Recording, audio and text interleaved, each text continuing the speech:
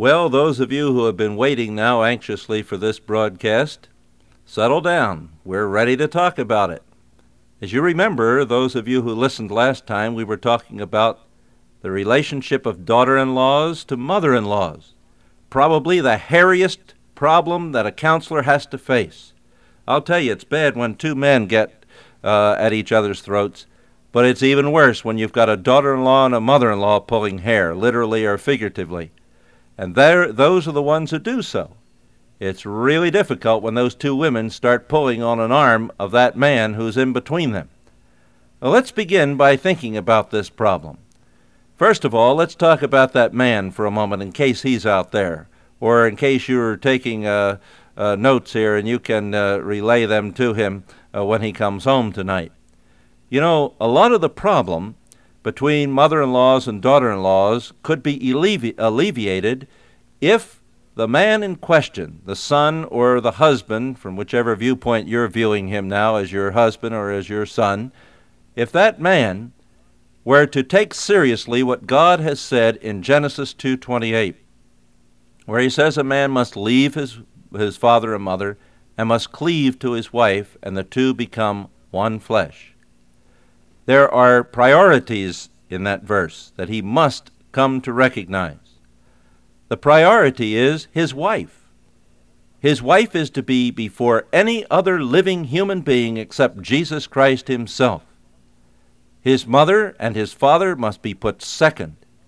And it's important, even when the mother-in-law or the father-in-law don't want to be put in a secondary place, that husband, once he becomes a husband and the head of a new home, do this in all his relationships with his parents from that time forward.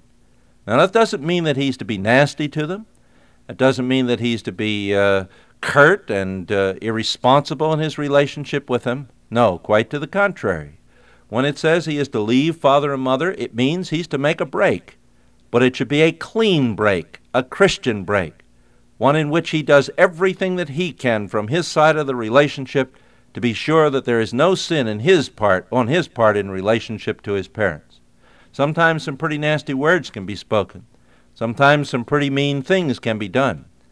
If any of that has occurred, the way to get this break started right, the way to get the break healed from its bad aspects is to go and to seek forgiveness about those matters from your parents, and then to start living in the proper way in relationship to them.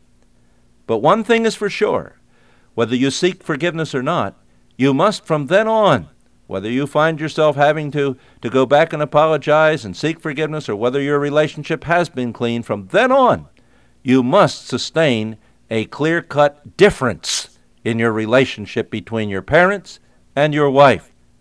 Your wife must come first. When it says that you leave father and mother and you cleave to your wife and you become one flesh with her, there are two differences between those relationships.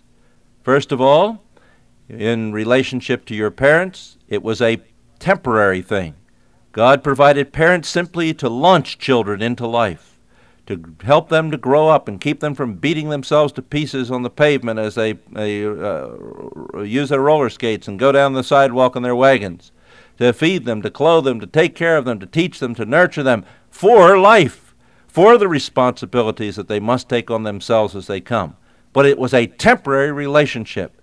And if parents didn't view it that way, you must come to see that God views it that way, and you must view it that way. So it's one that could not last, and one that had to be broken, and that now must be broken if you are thinking of getting married or if you've just been married. And so you must break with your past. You no longer have a relationship to your parents in which they can have authority over you any longer. You are now the authority and head of a new relationship, head of a new home. The second difference between these two is not only that the relationship with your parents was temporary and with your wife is to be permanent, but the second fact is this. About this new relationship, God says, the two become one flesh. This is a closer, deeper, richer, more intimate, fuller relationship than the one you could ever sustain to your parents. And how important it is for them to realize that too. How important for your mother and for your father, but particularly for your mother, to realize that no relationship could ever exist with you, such as the relationship that exists or should exist with your wife. It's now your job to cultivate the fullness of that and the depth of that relationship, to go into it with as much enthusiasm and as much effort as you possibly can, so that the two of you do become one flesh with each other. The word flesh doesn't refer there to a bodily thing. In the Old Testament, the word flesh simply means person. In fact, in the New Testament, it often has that same meaning. Just a few chapters later in Genesis, where God speaks about destroying the world, he says, I will bring a flood and I will destroy all flesh. What he really means there is not just that he's going to destroy the flesh and not the bones, but that he's going to destroy every body, as we say. And we say everybody, we don't think of the body only, we mean every person.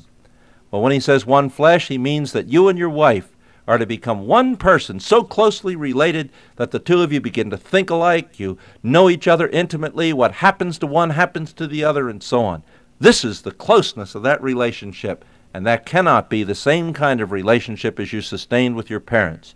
You must develop a new and richer and fuller and closer thing than you have ever had with any other human being in all this world before. And so, husbands, it's important for you to see to it that you do everything that you can to make the distinctives in these relationships known to your parents and make these distinctives a part of your actual living day by day in relationship to your wife. There is a way, you see, in which you must change. You cannot be the same person that you were when you were living at home. You are now the head of a new home. You have new responsibilities for your wife, for yourself, for your family, for children who might come along. You have a new relationship to the world, a new relationship to God. You are the person who, before God, must be responsible for all the parties in that home and be responsible before the world for your home, too. You represent that home in a peculiar way in this society. But not only that, remember, secondly, you have a new responsibility to a new person, a closer responsibility than you've ever known to a friend, to a sister, a brother, a father, a mother, to anyone else. And it's your task to not allow anyone or anything, including your parents, to get between you and that new wife of yours, that woman that God has given to you to be the closest person in all of your life, to be the one who is dearer and closer and nearer to you, whose heart beats with yours in time, into the same rhythm and into the same interests and the same concerns. That's your job, husband. Your job is to see to it that your wife has no problem with her mother-in-law, and to see to it that your mother-in-law has no problem with your wife. You are the principal one who can make the difference in that relationship. Well, that's about all I think we can say on this broadcast. The next broadcast, we'll talk a little bit more about how that mother-in-law or how that daughter-in-law can do something about this matter, even if the husband isn't doing what he ought to do. But the first thing you can do, mother-in-law or daughter-in-law, is to take these notes that you've been taking on today's broadcast and sit down with that husband or that son of yours and read them over to him and insist that he begin to make a clean and wonderful break with his parents so that he can be on a new and better relationship with them as well as with his wife. Everybody will benefit in the long run. Lord, help husbands to do the hard thing of making a break and then cleaving to their wives in fullness. For Christ's sake we pray, amen.